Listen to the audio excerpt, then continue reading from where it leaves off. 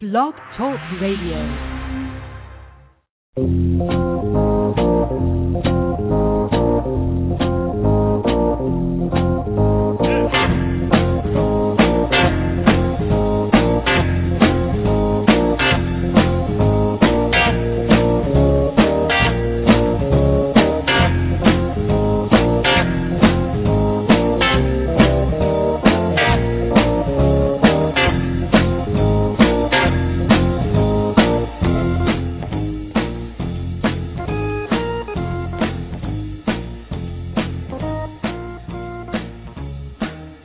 What's up, party people? It's Friday. You know what that means. It's time for America's premier sports music program, Fanatic Radio, on Blog Talk Radio, sponsored by Amword, ATV. We're not simulcasting today because we are trapped inside due to the rain. Miles Gardner and Ben Florence here in our satellite studio in Nebraska Hall. Yeah. It has been a mess. No TV cameras, thankfully. It has been a mess since, I think, Wednesday when it started raining?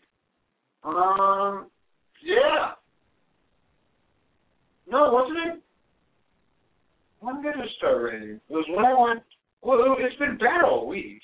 Yeah. Monday was bad when it poured on Monday when I was running back from Safeway. That was a fiasco.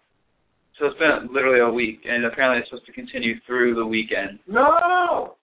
So weather report, better than Al Roker, but today we have an interesting show, a good show today. We have Curtis Harris of ProHoopsHistory.com talking about the ESPN 30 for 30 free Spirits.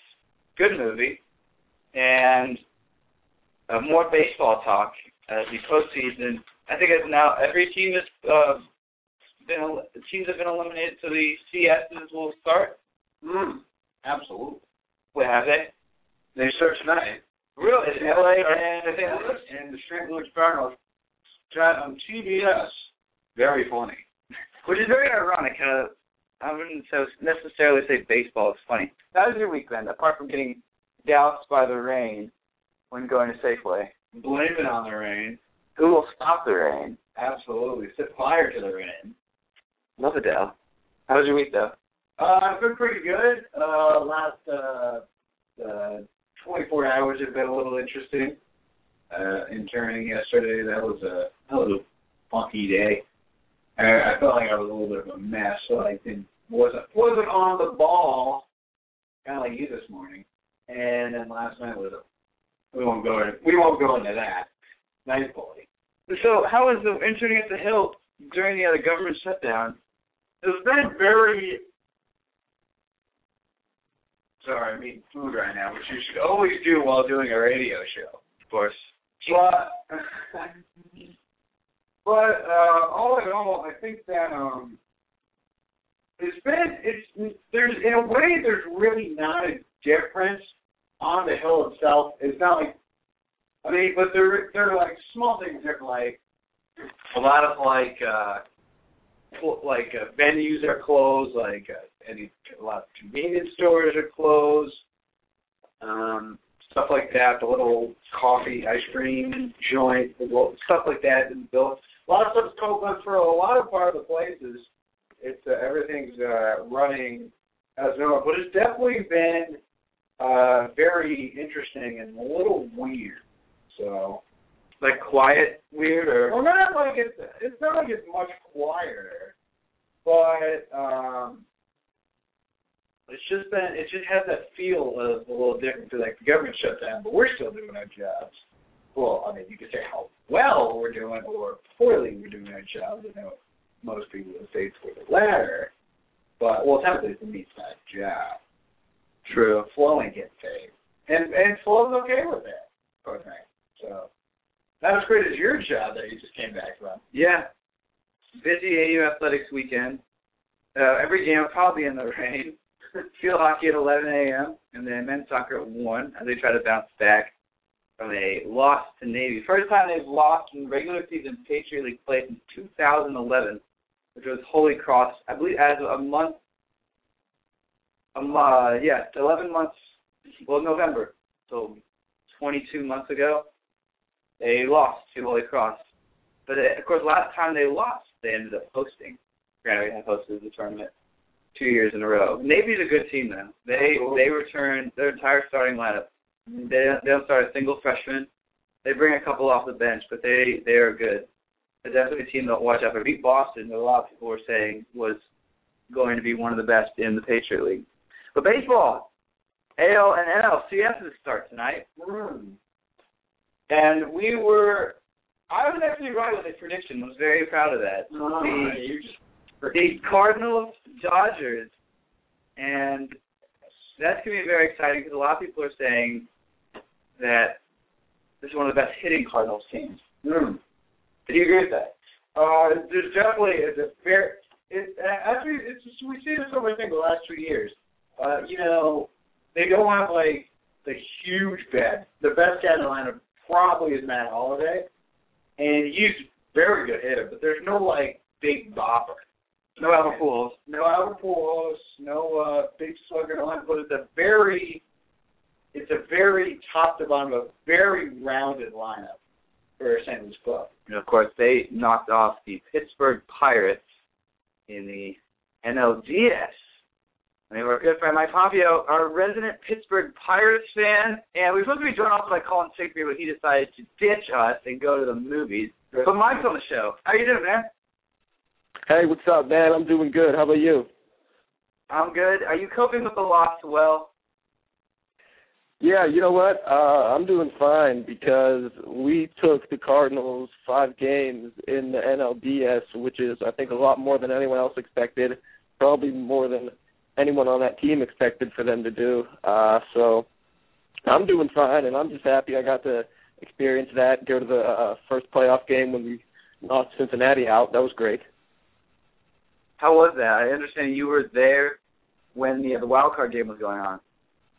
Yeah, I was there. I left D.C. at about 11:30. I got there, basically went straight to the stadium, was there from when the gates opened till when the game was over, and that was definitely the craziest baseball game of my life, obviously. I've only been to one other playoff game.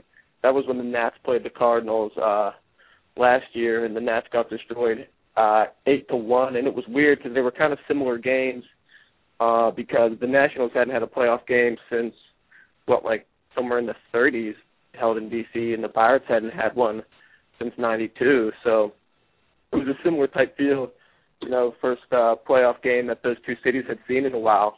But the one in Pittsburgh, for me, obviously, was way crazier because everyone there had to actually sit through 20 seasons of losing when the Nationals just didn't have a team. So this is the first Pittsburgh playoff game in your lifetime? Yeah, first Pittsburgh playoff game in my lifetime, yeah. Of course they changed the system so it was a one-gamer, but it was still special. I would say, how was it, the atmosphere, from when you got to the game to after, when guys were, jumping off the bridge into the Allegheny River, just that whole day, what was it like? Yeah, that whole day was crazy because I didn't sleep for 5 hours or whatever. I only slept for 5 hours that night. I got there. I was with my cousin, my uncle, and my other cousin who showed up later. But me and my cousin were probably in the seats screaming from 6 o'clock until the game ended. And you could just tell everybody was so on edge the whole time. I've never actually seen people go to that stadium and pay as much attention as they did, which is great and what you're supposed to do. But, yeah, you're right. People were jumping off the bridge and everything, and I walked out to the Riverwalk after, and our river, we had so many boats in there. People had, canoes decorated as pirate ships and stuff. And everybody was real into it. You had people walking around in full-on, Jack Sparrow-type pirate suits, and that was great to see. And so what made this Pittsburgh team good? Because in past years, they've had similar lineups, and they've had almost wild card seasons, so then they've always fallen off after the All-Star break. What was it about this year's team that made them actually make the playoffs?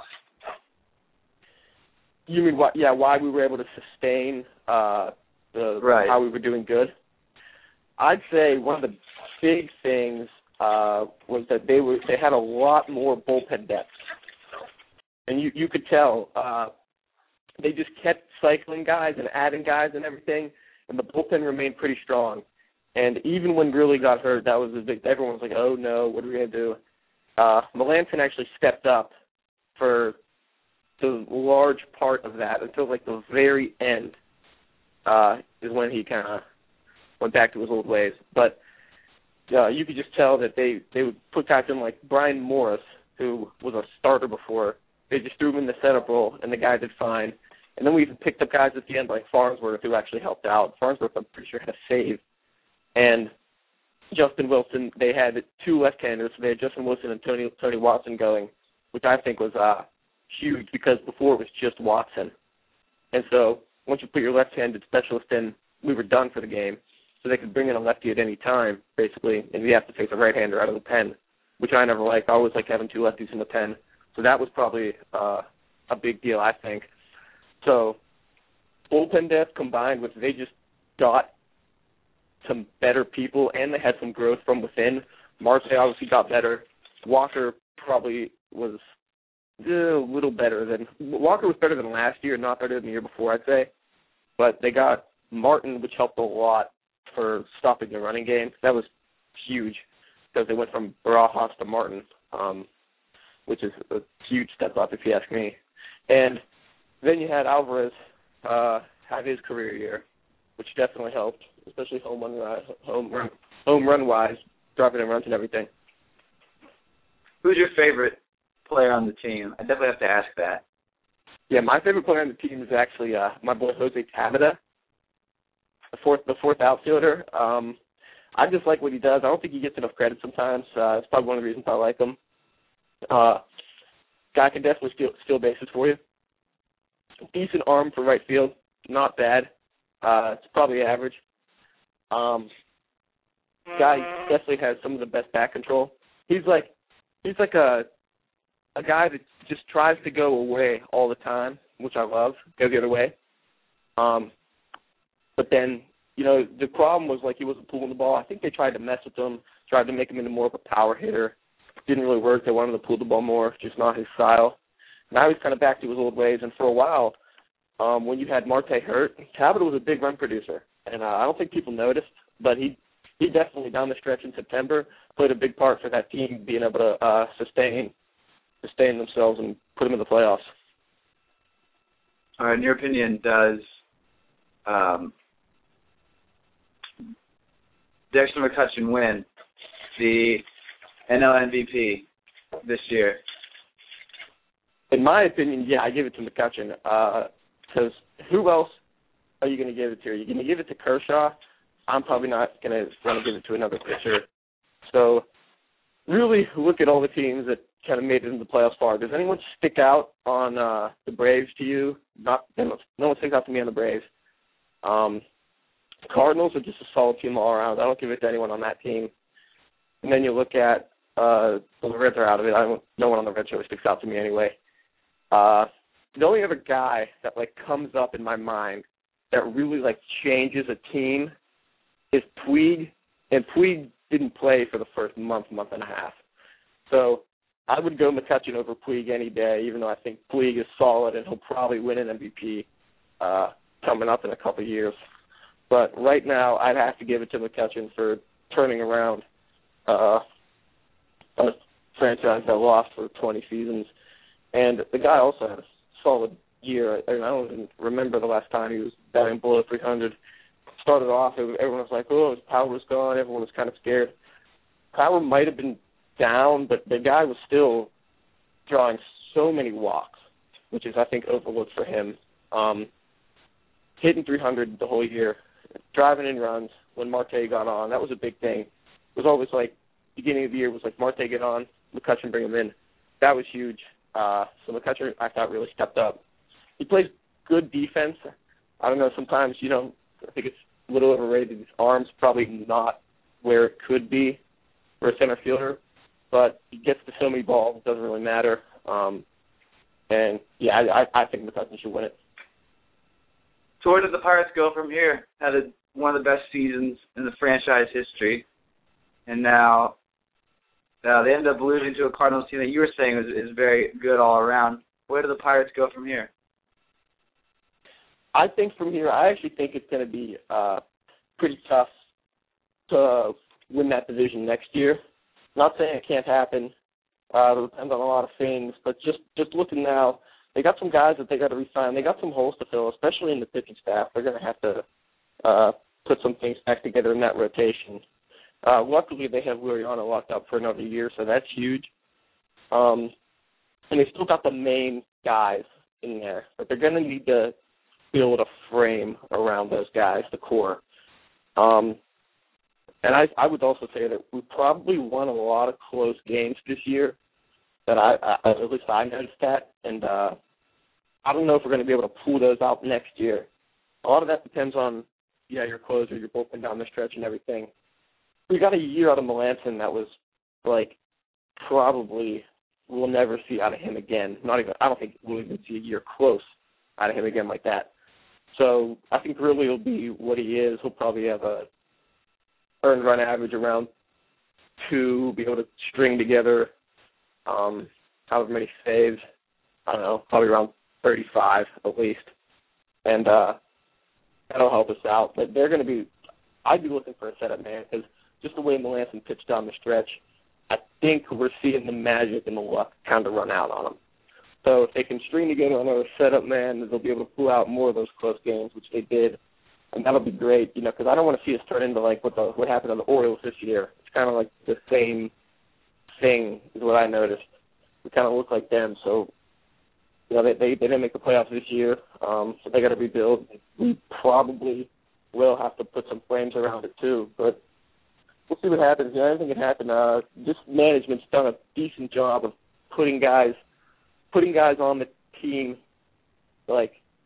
down the stretch this year that they didn't have in the beginning, because they went from a starting rotation that had Jonathan Sanchez in it, and they've brought up Cole and all that stuff. So this organization is finally bringing people up when they need to, and they're also adding guys at the right times. They waited on Bird and Morneau, which was nice, because before they would kind of panic at the trade deadline, and I don't want to see that. So if they can kind of say, I like when they take their hands off and just let everybody, let everything work itself out, have guys come back from injuries and everything.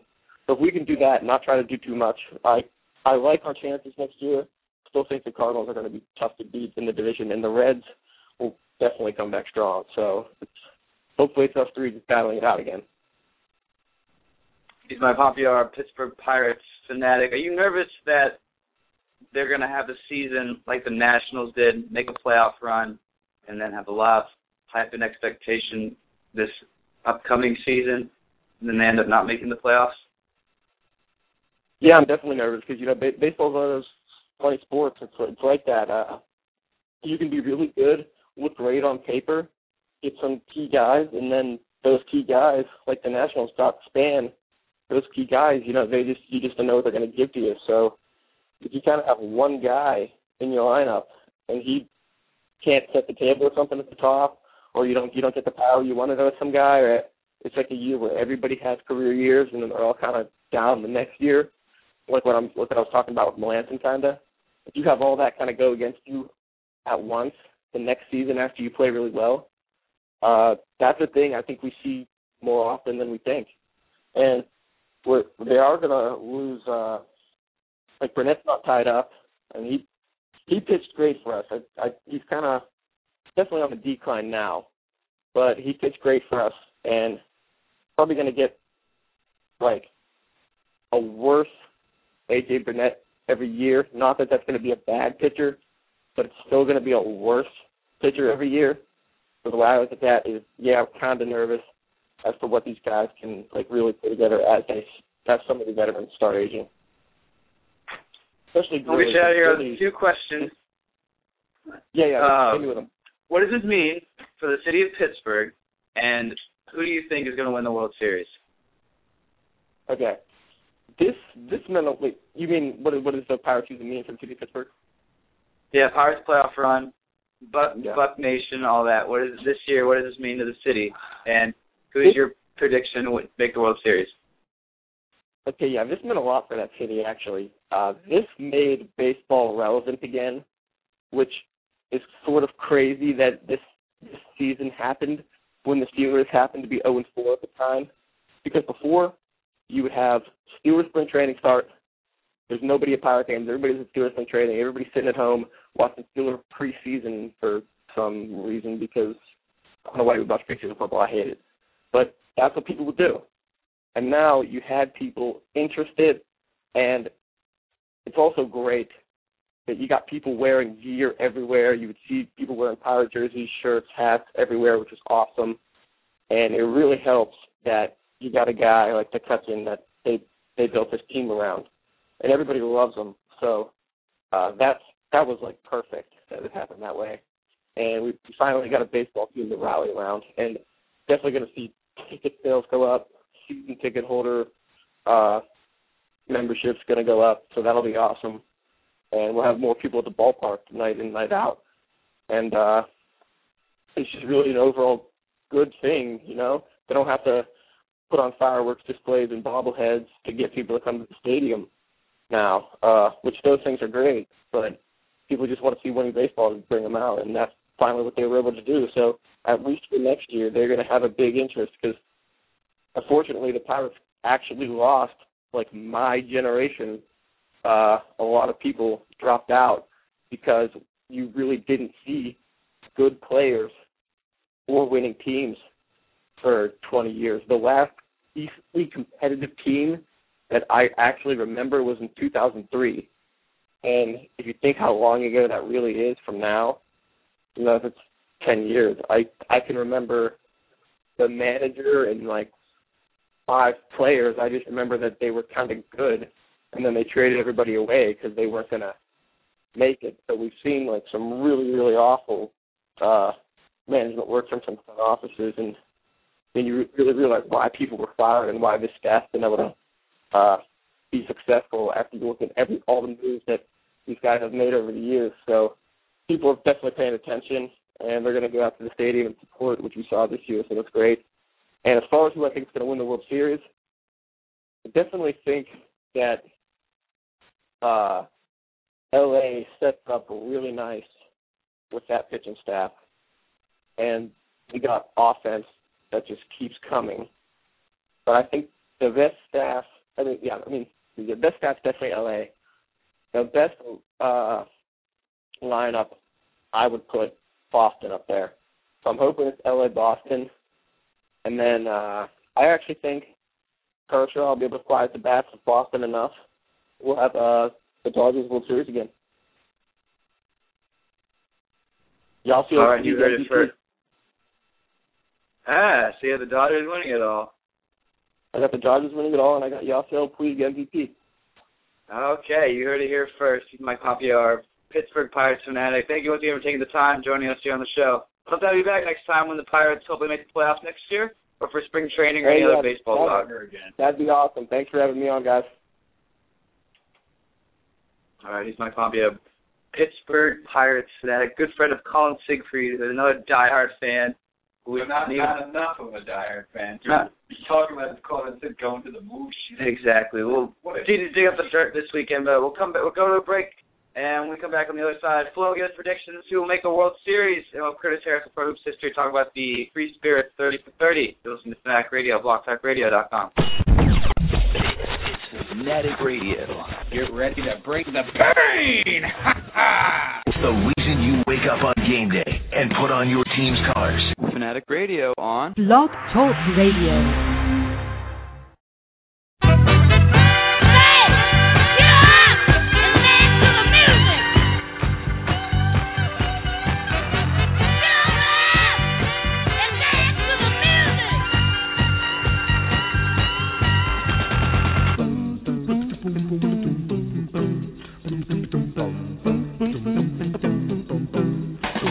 Dance to the music.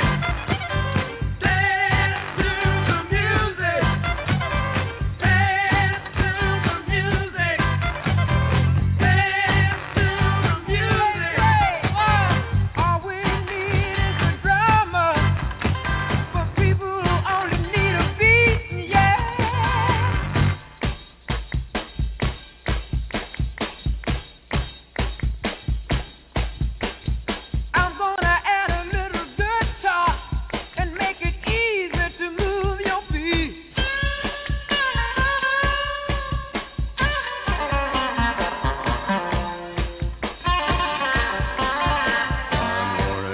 the bottom, so that the dancers just won't hide.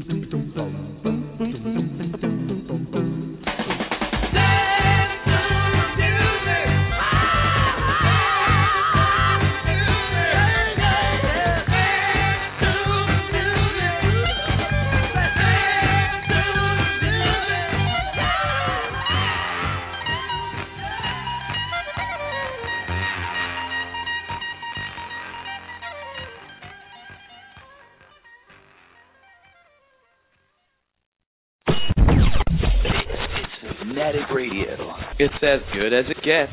The reason you wake up on game day and put on your team's colors. Fanatic Radio on Blog Talk Radio. Oh, you are living La Vida Loca. Welcome back to Fanatic Radio. Mike Gardner on Ben Florence at Beeflo360.com, brought to you by Amword. And ATV, we're not simulcasting today, though, because it is raining cats and dogs and any other animals and any other thing as we're under a monsoon. Funny mention of my brother was calling me wondering if everything, like, the major flooding was going on. And I'm assuming, that's probably it, but he said apparently on Twitter, people were making jokes that they're building an ark now the government is shut down. So, bracing, hopefully this weather hopefully will clear up for the next week. As we are coming out of fall break here at American University, but we're still working hard for the money. And we had Mike Pompeo of our Pittsburgh Pirates, Jolly Roger Fanatics. He was on earlier to talk about his the Buck Nation and the seasons they had. You can listen to that podcast on iTunes. We're now joined by Curtis Harris of ProHoopsHistory.com, lover of all things old school basketball. He joined us. He's our weekly conversation. He's Curtis Harris, creator of ProHoopsHistory.com, and lover of all things basketball the old school way. He joins us now on Fanatic Radio. Curtis, thank you once again for taking the time to do this. Yeah, no problem. Glad to join you. I was wondering, to start off, the Free Spirits, the 30 for 30, on the Spirits of St. Louis, when ESPN announced that they were going to make a video or make a documentary about something that you are very passionate about, what were your original thoughts of it? Well, I actually came along pretty late in the ball game of knowing about it.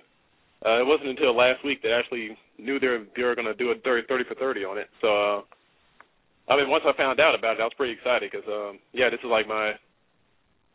like my bread and butter. This is what I love, the history of the basketball, especially the ABA years, that great stuff that a lot of folks don't really know about. And so did you think they did a good job, Director Daniel Ford? Do you think he did a good job of portraying the whole culture and lifestyle of the American Basketball Association?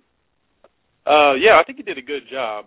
The problem with anything like this is just that they only have 1 hour to really talk about something that can go on for just an incredible amount of time. But just for the 1 hour they had, I think they did a pretty good job kind of showing the craziness of the team, but also some of the unexpected success that they had, even though they were around for just 2 years. But, overall, definitely a good job, but obviously could have gone on for at least an hour and a half more. They definitely have the material to go on for quite a while. All right, and Terry Polito, author of Loose Balls, The Short Wild Life of the American Basketball Association, is basically a book. He compares the ABA to a jazz and the NBA to a symphony. Do you stand by that statement? And if so, what was it about the ABA that made it so crazy?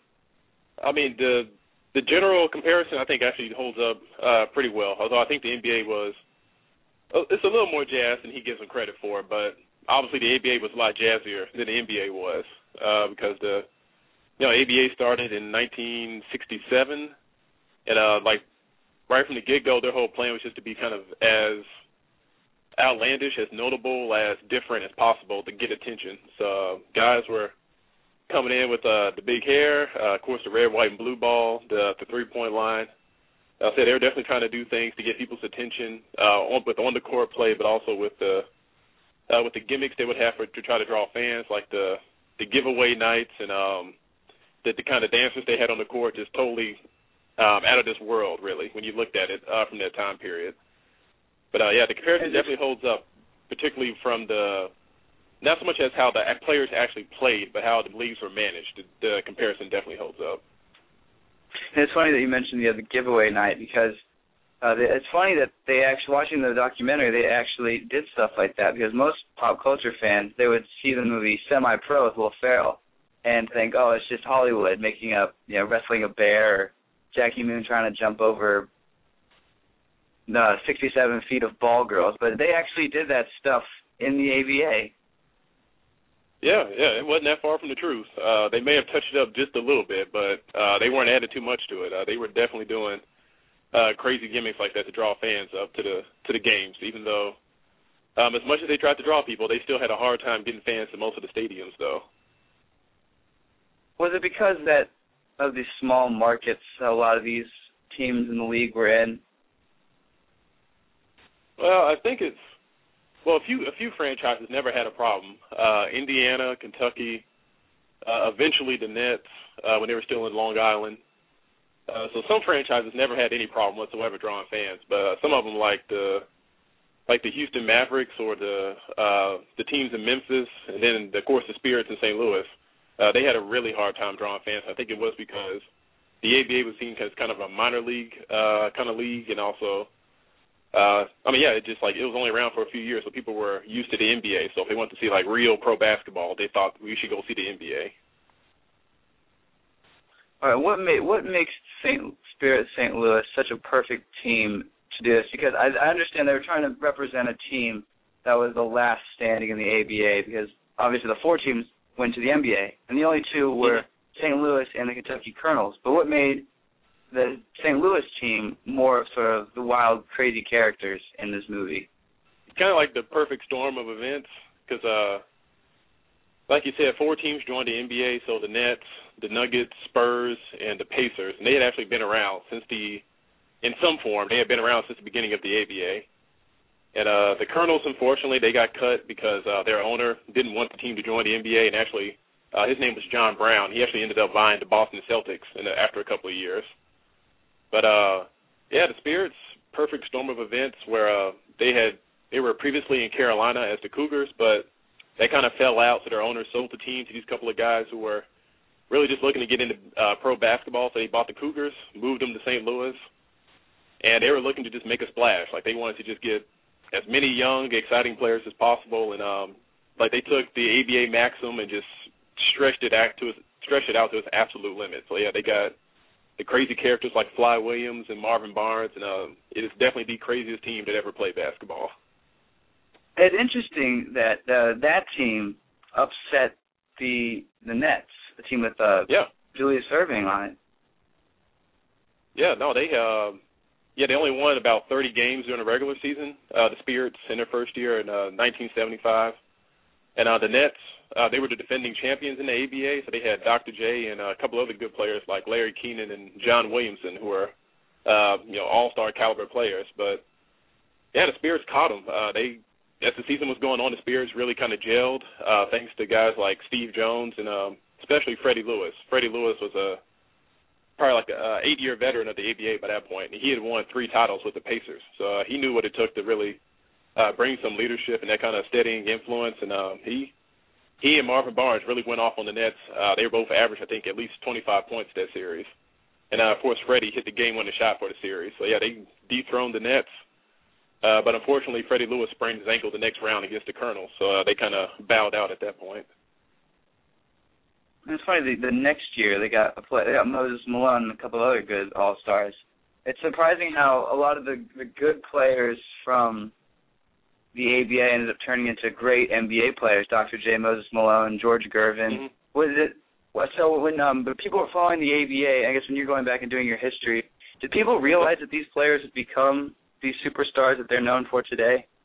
Oh, well, guys could tell that some of these players were just, without a doubt, they were the cream of the crop of basketball players at that point.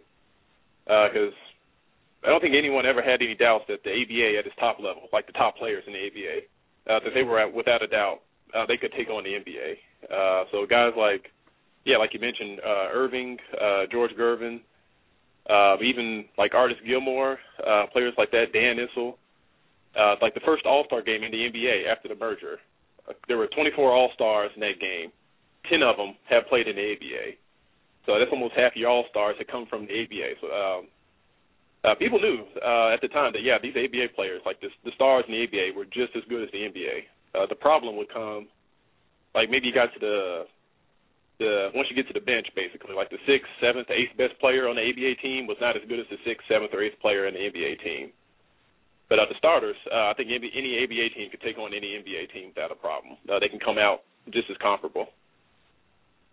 So the Spirits of St. Louis, what would they compare to an NBA franchise now? Oh, my God. They don't compare to anything, really. Man, I couldn't even imagine what an NBA team today would be like if they were anything close to the Spirits. Like, cause they were just ridiculous even for an ABA team. So that's just what makes them so outlandish. I mean, the closest I could think to it is the Portland Trailblazers from a decade ago. I mean, just off the top of my head. In terms of just ridiculous headlines you would hear about a team, although they did it for, like the legal troubles they were having. But that's as close as I could think of a team that was just as notable for non-basketball reasons as the Spirits. Did it add to sort of the drama, the fact that a lot of the players had off-the-court issues, drug issues? Did it add to the overall theme of this team? Oh, yeah. I mean, it spoke to really what a lot of people feared what was happening with basketball and in pro sports in general, where up to the 70s, players were basically stuck on the team they were drafted by unless they happened to get traded. So there was no free agency. But once in the 70s, players in the baseball, basketball, they had sued their leagues and they had won the right to be free agents. So players had a lot more freedom to move around and sign big contracts, and salaries were escalating. And the drugs is basically like players, they were able to more freely express themselves. So that was one way to express your wealth was with drugs and buying these great cars. There's a great scene in Loose Balls where a coach recalls seeing with the Spirits, actually. In fact, let me actually see the quote. The quote is fantastic. I have it right in front of me. This dude says a huge silver Mercedes pulled up, and Maurice Lucas got out. Then he says Joe Caldwell came, and he got out of a Porsche. Then comes Fly Williams, and he gets out of a Cadillac. And then finally Marvin Barnes pulls up in his Rolls Royce. So it's just one player after another pulling up in these big, expensive cars. But unfortunately, Marvin Barnes and players like him, they would just take it the next step, and they start doing cocaine and all these other drugs that really ruined a lot of great players in the ABA and the NBA. And, of course, an interesting part in the documentary is towards the end when they talk about the Salina deal. Is there any way you can sort of explain in depth of what it was to listeners that don't really understand that, and also what it means now in the grand scheme of things? Well, they mentioned in the film, and I agree with them. That's probably the best deal ever made in the history of sports, where basically for nothing you get 4/7 of what it's like a full team in the NBA would obviously get like 100%. They get 4/7 of what a team would get from TV revenue. So if a team gets like $1 million a year, they get 4/7 of $1 million in perpetuity. So obviously as TV contracts get bigger and bigger, that's a bigger and bigger chunk of money that goes to these guys that really have nothing to do with the NBA whatsoever anymore. So I know in the documentary they mentioned how the league has tried to reopen negotiations or basically buy them out, but the guys, they're not stupid. They're going to keep the perpetuity. Why take a lump sum when for perpetuity you're going to keep getting money. So I don't think it's going to harm the NBA in any manner, but also they want to make as much money as possible. But those guys are making out pretty well. Right, of course, if you had to go back and remake this movie, what are some of the things that you would have added? You mentioned that this story could have gone on for an hour and a half, possibly more. What would you have added if you were directing the movie? I would have added,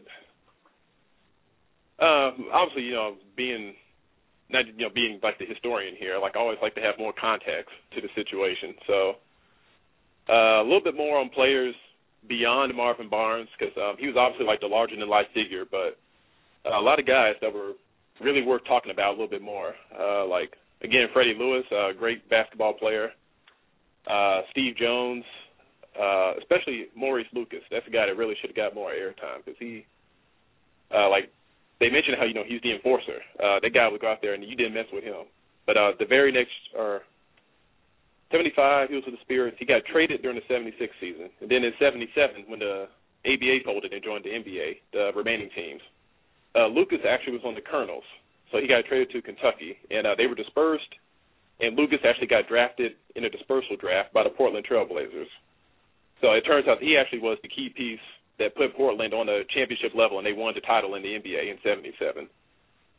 So I think speaking more about him and his efforts would have done a lot more for the film to show that there was some seriousness in the team, because Lucas was a dead serious pro's pro. But it's not quite the stereotype the Spirits have. Like, they were definitely crazy, but there were some guys who were pretty serious about basketball on them.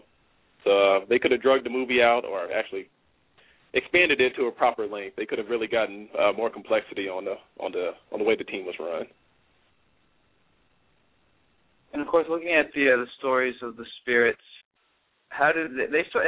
It's kind of funny how a lot of it's pretty similar to the NBA today, obviously minus the big media markets and television, right? Mm-hmm. But the concept of it is pretty similar, is it not? Oh yeah, it's NBA got a lot from the ABA.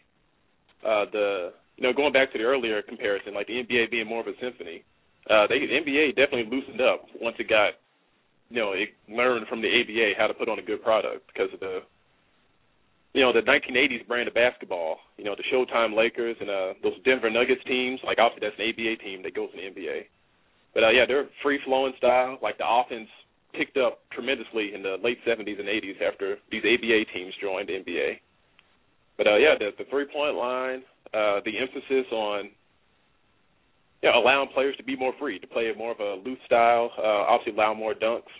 It really stylistically helped change the NBA, made the game more pleasing for fans to watch. All right, and one last thing before we end it. I understand that the NBA's tipped off and the preseason is going on. Season is going to start soon. Have any predictions for what team is sort of the one to look out for? Oh, I think there's actually a good handful to look out for. In the East, obviously the Miami Heat, since they've won 2 straight titles and been in 3 straight finals, they're the team to really look out for. So I still put them as the favorite if everybody stays healthy. They're the favorite to win it out of the East, but the Bulls, they can make something happen. I'm not quite as sold to them as some people are, but I actually think the Pacers are still the second best team in the East, and the Brooklyn Nets, they can be the dark horse, but they got old horses on their team, so some of those guys are going to the glue factory this season. Then out in the West, I think it's actually pretty wide open. The Clippers and the Spurs, I put as the 2 favorites. The Thunder, still not quite sold on their bench anymore, but as long as they got Durant and healthy Westbrook, they can make something happen. And I guess the Rockets would be the dark horse in the West if Dwight Howard and James Harden can gel together really quick and learn how to work together real good. But I think there's 4 teams in each conference that can win the conference and then make it to the finals in each division or each conference.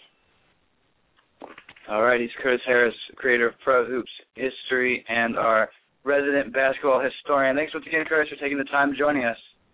Yeah, no problem, Mike. All right, of course, no more baseball talking on Fanatic Radio. Oh, yeah. CS starting tonight, Dodgers, Cardinals. And the ALCS is the Bo Sox and don't tell me, I should know this, Detroit Tigers, after Justin Verlander ran reckless last night, shutting down an Oakland A's team. Had no Bartolo Colon. I was very upset he was not starting a must-win game for the A's.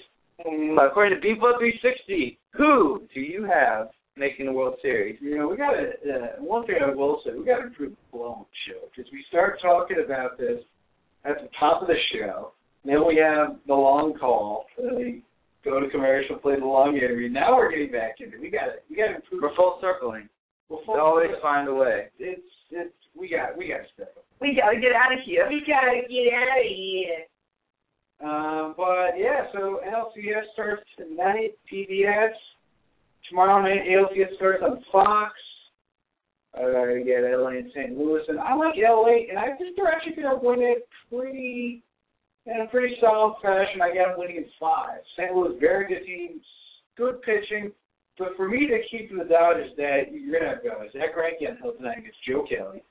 Then you're going to get Kershaw at some point. Neither of them are going to be facing up against Adam Wainwright, which I think is a big advantage for LA. Plus, their offense is looking tremendous right now. Carl Crawford's been great. Henry Ramirez as well. Henry Ramirez got our good friend Juan Uribe. So, good stuff. And I think the Dodgers will come out of that. I think the Tigers-Red Sox, I think that is in the ALC. I think that's a fantastic series. Both teams have a lot of power. They got good pitching, but I think that the Tigers, I give them a very slight edge because they're stronger at the front of the rotation. Max Scherzer, who's probably going to win the Cy Young. Justin Verlander, who was awesome last night. Plus, you also got Anibal Sanchez, who's been very good this year, and Doug Fister, who's a personal friend. Yeah, Cabrera, who is killing it as well. Well, I like the Red Sox though. Watching them play the Rays, they're a very good team. It's amazing what a managerial change can do to change a team around. From a Red Sox team that was just awful last year. Similar personnel. And then you have Shane Victorino. And you have David Ortiz, who's been playing great so far in the playoffs. Good pitching. John Lester. So, yeah, Red Sox, Dodgers. Mike Pompeo, our guest earlier, he said LA-Boston World Series, which would be great for TV. Absolutely. And speaking of LA, and speaking of the Dodgers, Magic Johnson no longer on an NBA countdown. Yeah, nice little segue there. So apparently a lot of people are saying he was pushed out by Bill Simmons. I don't necessarily agree with that. Because he's going to be on the Bill Simmons podcast next week, so who knows? I mean, I'm a little skeptical of that. I will say though that I'm not surprised. I'm not disappointed. I'm very surprised because they came way out of the blue. They've had their announced they're going to beat Doug Collins. Very good, and they're going to have George Burke when Collins is doing Wednesday night games. She's going to be in the studio, which is I think. Both are great moves. And then really out of the blue, you have Magic Johnson saying, I'm not going to be leaving ESPN. So completely. Leave ownership completely. Which I don't mind because Magic Johnson sucks. Awful broadcaster. The worst thing about that show is that for years, at least until this year, everyone, they all cowered to Magic. They moved that, people forget they moved that show to LA for Magic so he'd be on more. And everyone, especially Wilbon, was sad at me because Wilbon can be very good. They would always cower to him and they'd kiss his ass. Yeah. And he's not a Barkley where he can carry a show like that. True. Magic's been, when he was on TNT with Barkley, when he was on it for a few years before he went to ABC, he was pretty solid because he wasn't he was kind of in the background. And, all the folks on Barkley, you had Kenny Smith, you had EJ, and EJ gets the best out of anybody right now. I got it. So he's done a good job with the baseball calls, too. What kind of segue is that? We're talking about Magic Johnson. I know, they mentioned EJ. Oh, yeah, so he's solid in baseball, obviously better in the studio. But, quite frankly, Magic Johnson was awful. When he came out, he started broadcasting at NBC, he was awful. back in the early 90s. Yeah. We were on the top crew. Watching you be like kind of the second crew of Dick Enberg, Steve Jones. Dick Enberg in NBA. Absolutely. I was like the number 2 guy for a few years. Interesting move, though, with putting Doris Burke on the NBA Countdown. Because now you have this sort of new pioneering thing. We talked in Sports Zone about the David Pollock comments about Condoleezza Rice. Yep. Rachel Nichols, she's getting her own show October 25th, Unguarded on CNN. And then you also have Doris Burke joining Countdown. Yeah. So, the final thing, the CBS, or not CBS, what is it? Frontline. Yeah, PBS. CBS. Close. Frontline, League of Denial. We plugged it last week.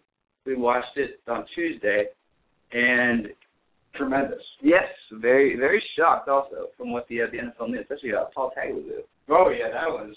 Didn't I expect it? Well, so much. A lot of the things they've never been fully reported. So a lot of things nobody knew of that. Your thoughts on it though? I thought it was a very powerful and certainly compelling piece by Frontline and, of course, by a journalist from the book of Mark Panero and his brother, I think it's David Panero. Mm-hmm. I mean, a lot of people were saying, like, to maybe put a little Chris on, like, it was relatively fair, one-sided. It really presented from the other side. It didn't really present like the NFL's case in point that much, although they did interview some NFL guys. But to be fair, the NFL had wanted no interest in this because it made it clear from the get-go. And as you've seen, at every step of the way, when somebody was trying to say that concussions are a problem, the NFL kept on denying it, which is shocking because the whole thing behind the NFL's position is that they don't want to ruin the game. They don't want people to stop playing football because they fear concussions. But if you address the problem and you tackle it, and you do a good job saying, all right, this is how we have to change the game and how we play to prevent it from happening, that would probably, negate any people that would stop playing football and bring people back if they're shown that there's an emphasis on, the safety, preventing concussions, and all of that. Which is what Commissioner Goodell is doing. Absolutely, or at least what he's saying. Right. The heads up initiative, I think, started last year. Yeah, but they said that, but Roger Goodell keeps us saying, we're waiting for research. It's not conclusive about concussions and CTE. Like they showed it was the doctor at Boston University, Dr. Ann McKee. She said I think it was 40 or 50 brains they discovered a football player. 47 brains. Research. 45 of them had CTE. That included a college player and a high school player. Neither of them had real concussion issues. And all of them, the guy at Penn. Absolutely. There's hard, solid evidence that the NFL can't deny. But the NFL said for years has decided to play the game of shoot the messenger. Somebody's trying to take down the NFL. And usually a lot of times when people try to take down the NFL completely shuts them down. And this is something that they're not going to be able to shut. They were able to force ESPN to pull out of it. Yeah. Which they certainly were, and everybody saw that when ESPN pulled out of it. Oh, the front line. Because there's, at least Mark Pompeo works for ESPN, which read that line. Both of them are investigative reporters. Absolutely. So everybody knew that when they pulled out, it was obvious. I mean, they tried to spin it, but it was come on, you can't. You're clearly the NFL, and then there was a report from the guy who wrote the book, Those Guys Have All the Fun. It was in the New York Times saying that ESPN was clearly pressured by the NFL to pull it. But hopefully this sparks a big change going forward because it needs to happen. And how soon, though? I think is a big question. How soon? I think you got to do it. I mean, obviously there's a huge amount of damage control in the NFL Academy because this is a big problem. But they went 2 decades. Yeah. And the guy was running that they had their little brain survey was not a neurologist. He was like a team doctor that I forget what it's called, a rheumatologist or something like that. Mm-hmm. And their specialty sees like broken bones and arthritis and stuff like that. But clearly the guy's not qualified. And so they have a guy from the Giants who just denied it. They have a bunch of hacks for the NFL that are continually denying instead of trying to address the problem. So it very was, as a fan of the NFL, that I'm very shocked and disappointed that this is going on. Right? We need change, and we need change quick. What kind of change? Well, I mean, it's hard to say, but the NFL, I think what they have to do is they have to be, all right, there clearly is there's an issue here. There's connection between playing football, getting concussions, and getting CTE. This is not it's not a small sample. Like, it's clearly shown. So they need to first admit. They need to first admit that. It is true. Of course it's true. It's scientific evidence. Of course. NIH is involved in this. Absolutely. It's insane. The NFL is in huge trouble. The other teams, NFL teams, are in trouble. Undefeated. Who will fall this week? We had the Patriots lose to the Bengals. Yeah. Your Super Bowl making it Bengals. Uh-huh. Who's the next undefeated team to fall? Then you're saying the Chiefs, Denver, Jacksonville. Well, there's 3 undefeated left. You got New Orleans and Thursday. They looked good this year. They looked very good. Yeah. I thought they'd be very good. They looked even better than I thought they'd be. I thought with Peyton coming back, they were going to be loaded. I think the easy answer to this, though, is actually it's a very tough question because this week I have 2 of the undefeateds going down. Ooh. So I've got the Saints. They're going to Foxborough. So I think they're going to fall there. I think that's going to be a tough game. Good game. CBS. And it is a Fox game. Tom Brennan and Troy Aikman. I thought it was Bucks in baseball. Yep. And I also have the Chiefs losing to the Raiders in Oakland. I can see that already. I think they're going to have first of goodness. Yeah, I think they're going to. They're playing in Kansas City. But I think Oakland, they've been solid. They've been competitive for Pryor's given them some life on offense. So I think both those teams are going to. I think the team that's guaranteed them to keep on going forward, so they have the opportunity of playing the disgracefully bad the London Jaguars. And this week, and that's just going to be a brutal game. But then next week they're going to Indianapolis, and they look very good. Peyton's returned, and you can cover that next week. Absolutely. How good are the Broncos? Very good. I mean, the defense isn't great, but the numbers are being inflated because the offense is so good, so the teams are having to pass. So right now they have the worst passing defense in the NFL. But their offense is specifically the passing offense. Their running game is fantastic. I was thinking the last time we mentioned sports on the 07 Patriots. Yep. And that team was dynamite as well because that's when they had Randy Moss. Dynamite. And Brady was just going on a tear. But surprisingly, no Von Miller. They're still able to stay undefeated. Granted, the game against the Cowboys, you're correct. The defense is very bad.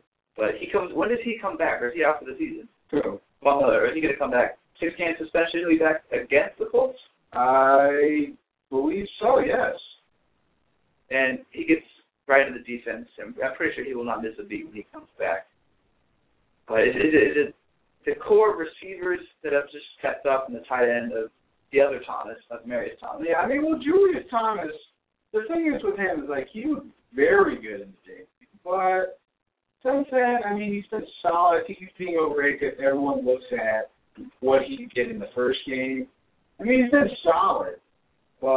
And he actually did look very good against the Cowboys. But I think everyone's like, this guy's great. But, do the receivers he had 2 very good games. Is it receivers, or is it just Peyton Manning? Well, I think the receivers, you have a very good receiving core. You got a deep threat in Demarius Jones. You got a good possession, physical guy. And Decker, you got Wes Welker. He's huge. They go over the middle in the slot. But I think it really will start with Tom Brady. Well, not Tom Brady, pardon me, Peyton Manning. Because he has just been, this is the best start of his career, and you wouldn't expect that. He's in his 14th year in the NFL or something like that. So he's been brilliant. Who do they lose to then? Look at their schedule. They have the Jaguars, they have the Colts, the Skins. Yeah. Which is a fantastic game. My good friend Gerard Lee. Love Gerard. He is full support. And then they have the Chargers. that they would lose to. Well, they're going to New England. So there's that. It's a great game. And after Colts, I think the team, they're so good offensively, but I think that defensively, the fact that they are getting gashed right now, even though they are winning, but I think defensively, I think that I don't think this team's going to go 16-0. I think you'll probably see a 51-14-2. I think maybe lose. You had the 13-3. Less than that. You had them. I think you had them like 10-6, 11-5. Yeah. So of course the schedule they've been playing. Yeah. If you're due to the Chiefs being the worst team last year, the easiest schedule, and so naturally every team in their division gets to play the same opponents. That's where you have the Jaguars. That's where you have the Colts, the football Giants, who have just been awful this year. Yeah. It's funny they mentioned that offense is just making up for the defense. That's actually ironically how my high school football team was, because our defense was pretty bad. We'd always be bad, but we'd run the spread offense, so we'd score like 70 points a game. Granted, games would be like, especially when we get into the playoffs, because in our district or our conference, we would just destroy teams because every team we played was trash, the exception of a few others. But when we get into the playoffs, it'd always be a shootout. Always play a really good team with a good running back. Our defense couldn't stop them, and the team was just equal. So, but also, speaking of, interesting segue here, my high school, we played Rockwall Heath, and a graduate of Rockwall Heath was Ken Lawrence, who was the former running back of the Missouri Tigers, who you have upsetting the Georgia Bulldogs this weekend. Yes, I do. For a final thought. I think Georgia is bound for a loss. They almost lost to Tennessee in a great game. They almost lost to Tennessee, and Tennessee really hasn't been that good this year. Although Tennessee's play calling, especially on fourth down, was awesome in that game. And I was really hoping for Tennessee to win. But Georgia, I mean, you are playing between the hedges.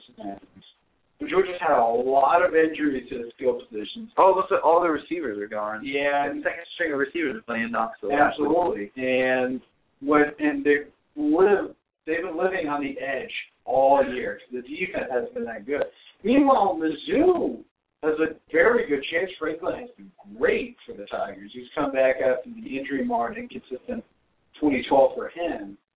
So, and I think this is a solid Missouri team. I don't think they're, big contenders in the SEC, of course. But I think they're going to go in and against a Georgia team, a good Georgia team, but they're having injury issues. And again, they're living game very dangerously, coming down to the last minute and all that, which is fine. But I really think the Mizzou is going to go in and get their first statement win since being in the SEC, and their biggest win since they beat Oklahoma at home when Oklahoma's number one a couple of years ago, 2010. That's when game day was there, right? That's right. Most attended game day ever. And interesting fact, as we close out the show, speaking of Oklahoma, the Red River Shootout is this weekend. 50th anniversary. It's very cool what Nike's doing. I think the gold trim on the jersey. A historic rivalry that I hope stayed in the Cotton Bowl, because there were threats that they were going to move, rumors they were going to move to AT&T Stadium to get more fans, obviously. But keep it in the Cotton Bowl. 90,000 packed, where the stadium is half crimson, half burnt orange. It's a game that's close to my heart, because going to school with everyone's parents, the Texas or Oklahoma alums, or Texas A&M alums, hate Texas and Oklahoma. It's very cool to see the across the river rivalry. It's like Rutgers and Louisville, as our good friend Mike Francesa hates. But that'll do it for this show, this week's episode of Fanatic Radio. Check out the podcast on iTunes. Check us out on ATV, YouTube, BFlow360, Creator. And first of all, congratulations on 1 million page views. We had a wonderful soiree last night honoring Kurt Amworth, which Flo contributed. Also, like I said, let's slide in a little congrats to the 1 million. So 2 million is the next, where we just have a cookout in the backyard of Nebraska Hall. So that'll do it. Go online to podcast, blogtalkradio.com/FanacRadio. Listen to it on iTunes. Curtis Harris, Mike Pompeo. AU Athletics this weekend. And Sargos to bounce back. Steel Hockey takes on number 1 Maryland Sunday at 1 p.m. For Ben Florence, I'm Michael Gardner saying so long. We will see you next time.